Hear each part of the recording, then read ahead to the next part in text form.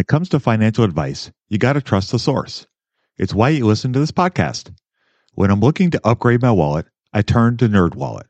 Their expert team of nerds dives into the details to help you find smarter financial products. Before NerdWallet, I'd pay for vacations with whatever was in my wallet, but I was missing out on miles I didn't even know I was leaving on the table. Now I've got a new card worth more miles and more upgrades. What could future you do with more travel rewards? A hotel upgrade? Lounge access?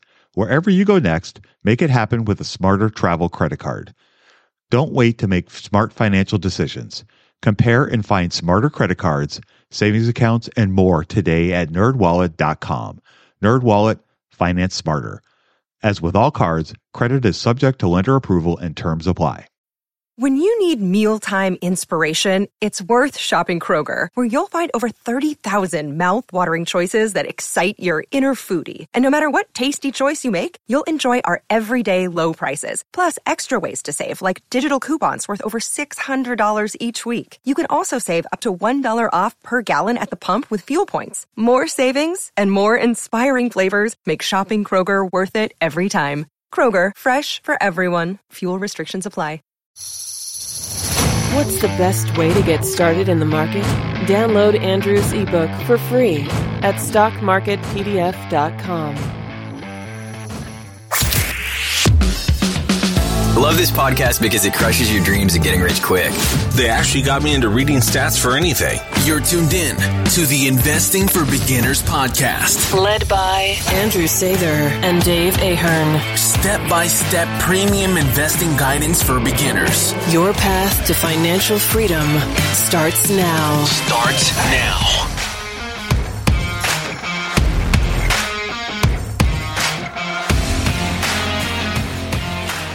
All right, folks, welcome to Investing for Beginners podcast. Today we have episode 266.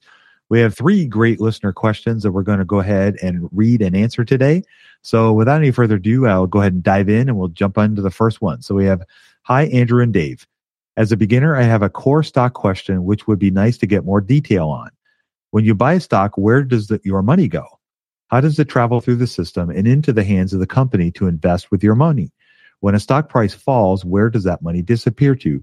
Thanks for your great podcast, Chris from the UK. So this is a great question, and this is not something we tackled before. So Andrew, I guess, do you want to start with, like, where does the money go when we invest in a company? Like, how does this money flow from point A to point B kind of thing? It's an excellent question. And in explaining the basics of the stock market, I think sometimes something gets miscommunicated. So we'll try to do that. There's 2 different ways that stocks are bought and sold. Dave, we discussed this before to air. There's the primary IPO and then the secondary market. Right. So the IPO is something where, if Dave and I have a lemonade business and we wanted to scale it up and we wanted it to be the biggest lemonade business in the world, we would divvy out lots of pieces of our business to raise capital. And so the people investing in our lemonade business would be giving us the capital, and that's going directly into the business to grow the business. So that's exactly what happens with a stock in an IPO situation. Yeah, the company like Airbnb went IPO a few years ago. I'm sure a lot of that money that they got from the IPO went back into the company for marketing and establishing technology to help them grow over the long term. However, when a company is not IPO'd anymore, and if they're not actively issuing more shares, if it's a company like Microsoft who hasn't had to issue shares in a very long time, these more mature companies, when you buy their stock, your money is not actually directly going to the company. It's actually just changing hands between other people. So do you want to kind of explain that part, Dave? Yeah. So the stock market is basically, it's made up of 2 groups of people. It's made up of people that are buying companies and people that are selling companies. And the money exchanges hands based on the different prices and when this company is bought and then when that one is sold and that kind of thing. So a stock market is just basically a group of people that are buying and selling a piece of a company based on an agreed price of the company. And so like Andrew said, there's an IPO and then there's a secondary market. The majority of what we talk about when we're buying and selling stocks happens on the secondary market. And that's when we think of Wall Street, we're thinking of the secondary market. But the capital that's contained inside the secondary market doesn't actually leave. It's just trading hands between who's buying and who's selling the company. And so I guess that's kind of the basic gist of it. So that money in the secondary market, again, does not go to Microsoft or Google directly. Yeah. So if I'm selling my shares of Microsoft and Dave's on the other side buying them, Dave's giving me cash and I'm giving him my shares. Microsoft never touches it. Right. And there's brokers in between. So those are like Fidelity or Schwab. They're facilitating these things, but essentially that's what's happening. Right. And so the money actually stays in the brokerage account until there's an exchange of ownership, I guess, of the company. So I guess let's talk a little bit about like when the stock price falls. So what happens to the money when we see that on our side of the trade? I was trying to think of how to kind of simplify it. I would just think of if you owned a home and let's say you bought the home for $300,000. And then let's say a week later, homes that are comparable to yours are trading $400,000, $500,000. If your home had a brokerage account, it might say that your home is now worth $400,000 or $500,000, but that's not money to you unless you actually sold at $400,000 or $500,000. So on the flip side, if you bought a home for $300,000 and then the homes around you are selling for $250,000, it's not like the money disappeared because the value of your home went down necessarily. It only disappears when you sell. So I think something they say a lot in the financial media is, Mark Zuckerberg lost $66 billion today in value from Facebook stock getting wiped out. Like that's, the value of a stock went down and on paper, maybe the value went down, but nobody actually lost money in the tangible sense of losing dollars. It was more of these things that are on paper, but you don't actually lose the money until you sell. Right. Yep. I think the house is a great example. I think for me visually, I think that's the easiest way to think about how the change in value isn't realized until you actually do a transaction, until you actually sell it or buy the property. And I think that's probably the easiest way to think about it with your stocks, because the value of Microsoft, it'll change, but your ownership doesn't change until you actually do a transaction. So even though you may see that the price of Microsoft has fallen $30 since you bought it, that doesn't mean that $30 has disappeared from your account. That doesn't happen until you sell it at a loss. And then that money you'll see less money in your account. But until that actually happens, it's not realized. I think that's probably the easiest way for me to think about it. And I think your house is a great analogy. All right. So let's move on to the next question. By the way, Chris, that was a great question. That's something we hadn't really talked about before. And I think it's an important subject for people to understand. So, all right. So let's move on to the next one. We have hello, Andrew and Dave. When it comes to financial advice, you got to trust the source. It's why you listen to this podcast. When I'm looking to upgrade my wallet, I turn to NerdWallet. Their expert team of nerds dives into the details to help you find smarter financial products. Before NerdWallet, I'd pay for vacations with whatever was in my wallet, but I was missing out on miles I didn't even know I was leaving on the table. Now I've got a new card worth more miles and more upgrades. What could future you do with more travel rewards? A hotel upgrade? Lounge access? Wherever you go next, make it happen with a smarter travel credit card. Don't wait to make smart financial decisions. Compare and find smarter credit cards, savings accounts, and more today at nerdwallet.com. NerdWallet, finance smarter. As with all cards, credit is subject to lender approval and terms apply. Budgeting was always a challenge for me. I struggled to find the best way to keep track of all of my money. Not to mention all the time tracking down receipts, cataloging expenses, and trying to figure out what went wrong with my air quote system until Monarch Money. Monarch Money allowed me to easily see what is going on with my finances, helping me get a better handle on my spending, budgets, and more. It's my go-to app every day, more so than my bank, because I can quickly see where I am with my budgets and spending, allowing me to invest more and spend time on the things that I want to do. It's my GPS for money.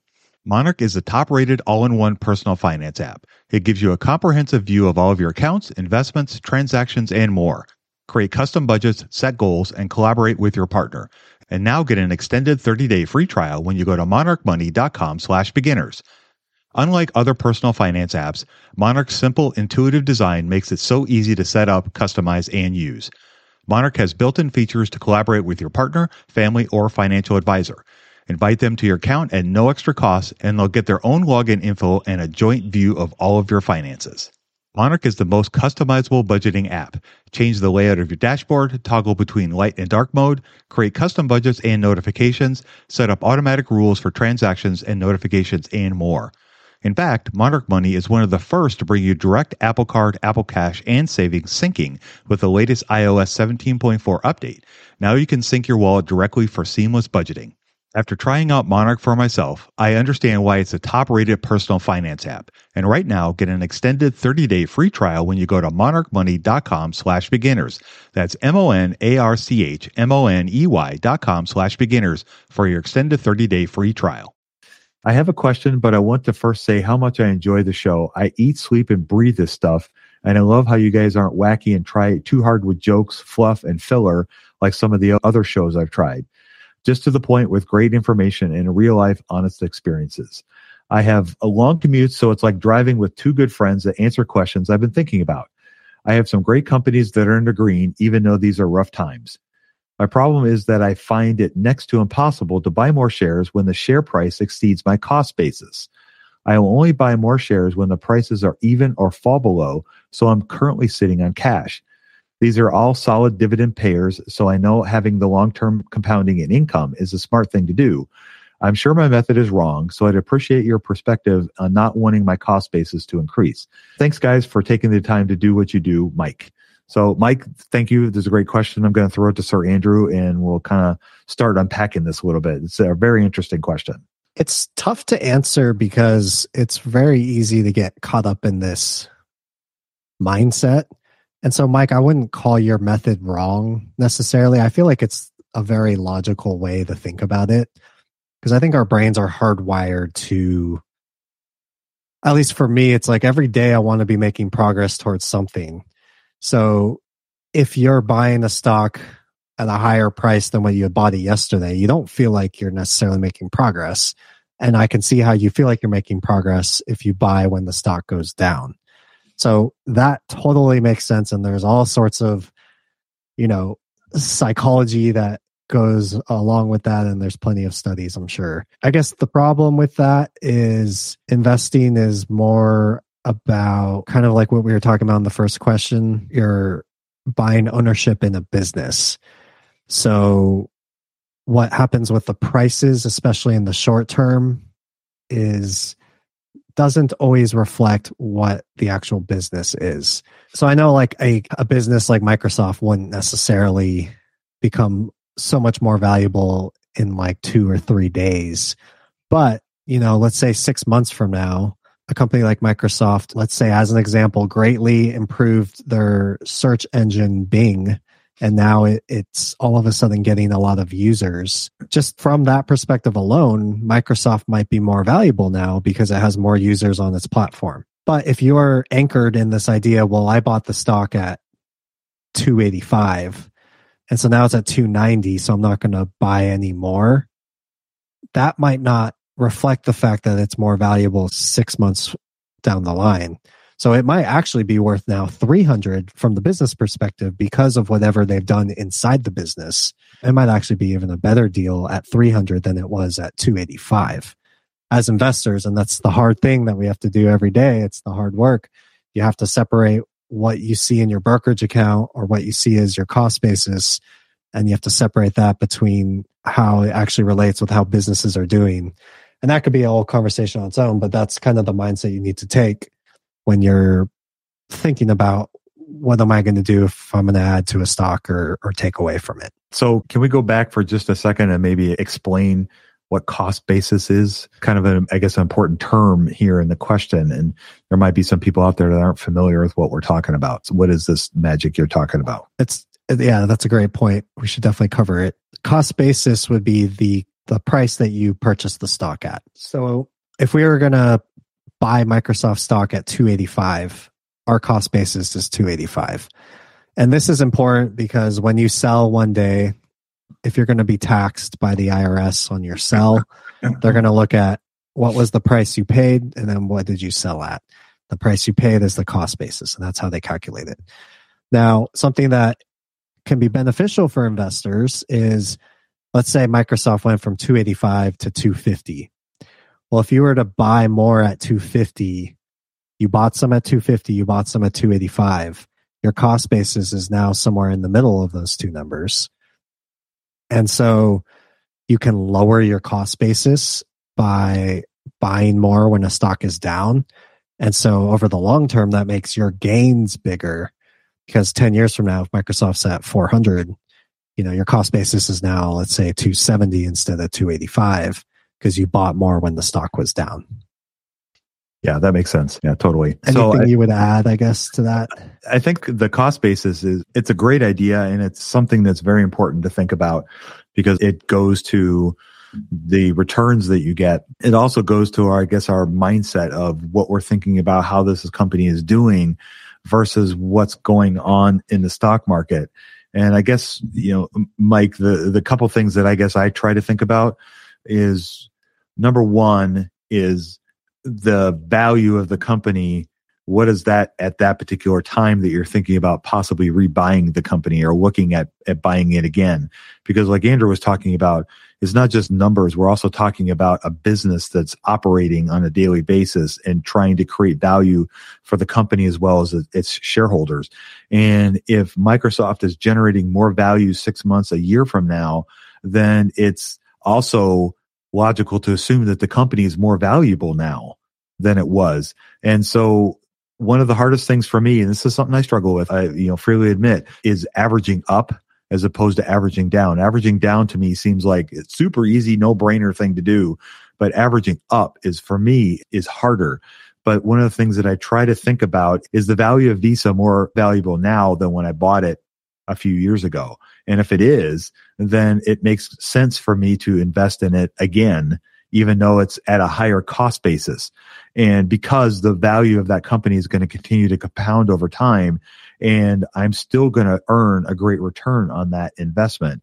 And I guess the other thing to think about too is, do we want to quibble about a $10 increase in price over the next 20 years? No, not really. I mean, in the grand scheme of things, is that latte and a croissant at Starbucks really worth all the stress and agony, 20 years from now? None of us will remember that. But I think trying to, think about what our goals are in the investing and what our goals are with this particular company, and then thinking about what it's worth now versus what it's going to be worth in 10, 15, 20 years. And if the company is improving their performance, then logically it's going to be more valuable. And so it therefore justifies us paying more for it now versus when we first bought it. But having said all that, it's logical, it makes sense, but it is psychologically, it's harder for me to buy up than it is for me to buy down. And it's something I struggle with too, but I just try to think about the valuation part of it, or the price, the value versus what I'm buying. And if that's still in a good relationship, I think it's easy to just buy that. He's talking about solid dividend payers. So let's say Johnson & Johnson, just for example, if that company is performing really well on a business level, then Johnson & Johnson is going to be more valuable. So it would make more sense to buy more of it, even though it's a higher cost basis. So I guess that's my kind of thought. It is so hard. But if you think about it, what makes the stock market go up? What's going to make a stock go up when a company does better than people expect? So that's a good thing, right? So right. A lot of times it is for good reason why a stock might move, and you have to get over that psychological hump. And it really hurts if you're calculating cost basis and return, because when you average up, it can almost like slice your return in half. Right. And I see that, and it hurts in the short term for sure. Yeah. But you have to think to yourself, am I collecting these stocks for like a shiny trophy to say, look at me, I made 200% on the stock? Are you doing your stock investing for that? Or are you trying to build your entire wealth over time? And so really, when you're putting new money in, a lot of what you've done in the past shouldn't necessarily factor in too much. Right. Yep. I agree. I think those are the best ways to try to think about it. So I hope that helps, Mike. All right. So let's move on to the last question. So we have, hi, Andrew. I just listened to the interview with Christine Short. I enjoyed it and my ears perked up at the end when she mentioned that dividends are decreasing. Would you be able to get into this one on your show? Thank you so much. Sincerely, Katie. So this is a great question. And we had a really great interview with Christine Short from Wall Street Horizon a little while ago, and very smart lady. And she talked a lot about earnings and everything. And she's really tapped into what's going on in the markets and with these companies. So it was a great interview. If you haven't listened to it, please go back and check it out. So what are your thoughts on the dividends decreasing? What Christine had mentioned on the interview we did with her was she had done dividends and how looking at the upcoming quarter, they were seeing more companies decreasing their dividends than increasing. So it makes sense coming on the context of people expect a recession. So companies are either cutting their dividend to react, or I guess to prepare, or that they might already be having trouble. And so they're reacting to the trouble. So I feel like she was more just talking about what's upcoming without necessarily saying that over the long term dividends are decreasing. One way I feel like you can kind of check to see how are dividends doing in the market is you can look at a S&P 500 index ETF. So one I like to reference a lot is ticker SPY. So if you just go into Google and you type in SPY dividend history, you can see how much in dividends that ETF would pay you. And you can see that over the long term, those dividends increase. In the short term, during tough times like this, you do tend to see the dividends come down. So what does it tell you? Maybe more companies struggle than not to increase that dividend. But over the long term, dividends do tend to increase. So I would not put too much nervousness is not the right word, but I wouldn't put too much negative headspace towards what's happening with dividends next quarter. Mm-hmm. Yeah. And I think it's probably best to look at them as on a company by company basis, as opposed to looking at the overall market sentiment, because it's really more important about what companies you're investing in as opposed to the market sentiment. And if Coca-Cola is still doing great and they're still growing their dividend, and you're an investor in Coca-Cola, then how does that really impact you that another company is not increasing their dividend? If you're not invested in that company, it's going to be a company by company decision that's going to be made by the management and the board of directors. And they're not going to give two hoots whether Pepsi increased their dividend or not. And Coca-Cola is not going to base their decision on what another company does. So it's really I think it's more important to consider what's going on with the companies and on a case-to-case basis as opposed to worrying about the overall market. Can we touch a little bit on maybe dividends and why a company would choose to grow them or decrease them kind of based on what's going on with the financials of the company? Yeah, obviously, I don't want to speak for every CEO or board of directors out there, but in general, companies will pay dividends back that they don't need for the business. So for a lot of dividend payers, when they cut a dividend, it's usually a thing of last resort because people rely on dividends. So, we talk a lot about how a lot of people go into the stock market for different goals. An example of that could be something like a pension fund, where they're not trying to become the next billionaires, but they're trying to have enough income to support the people who work at this company. So pension funds might rely on dividends. And so if a pension fund has Coca-Cola and Coca-Cola's doesn't raise their dividend, you're affecting the well-being of real people. So companies understand this and they understand why some investors will buy their stocks.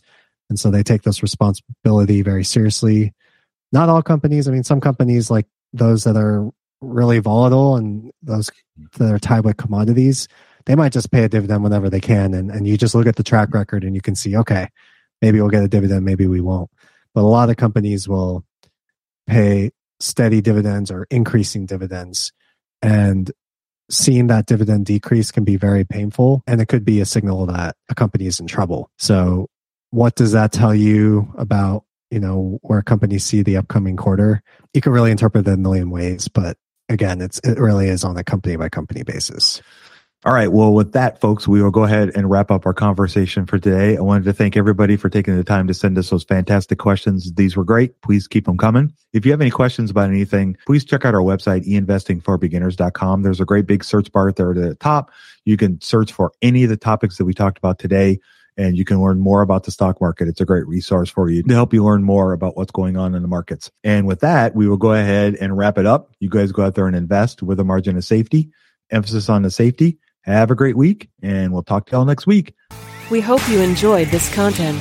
7 Steps to Understanding the Stock Market shows you precisely how to break down the numbers in an engaging and readable way with real-life examples. Get access today at stockmarketpdf.com. Until next time, have a prosperous day. The information contained is for general information and educational purposes only. It is not intended for a substitute for legal, commercial, and/or financial advice from a licensed professional. Review our full disclaimer at einvestingforbeginners.com.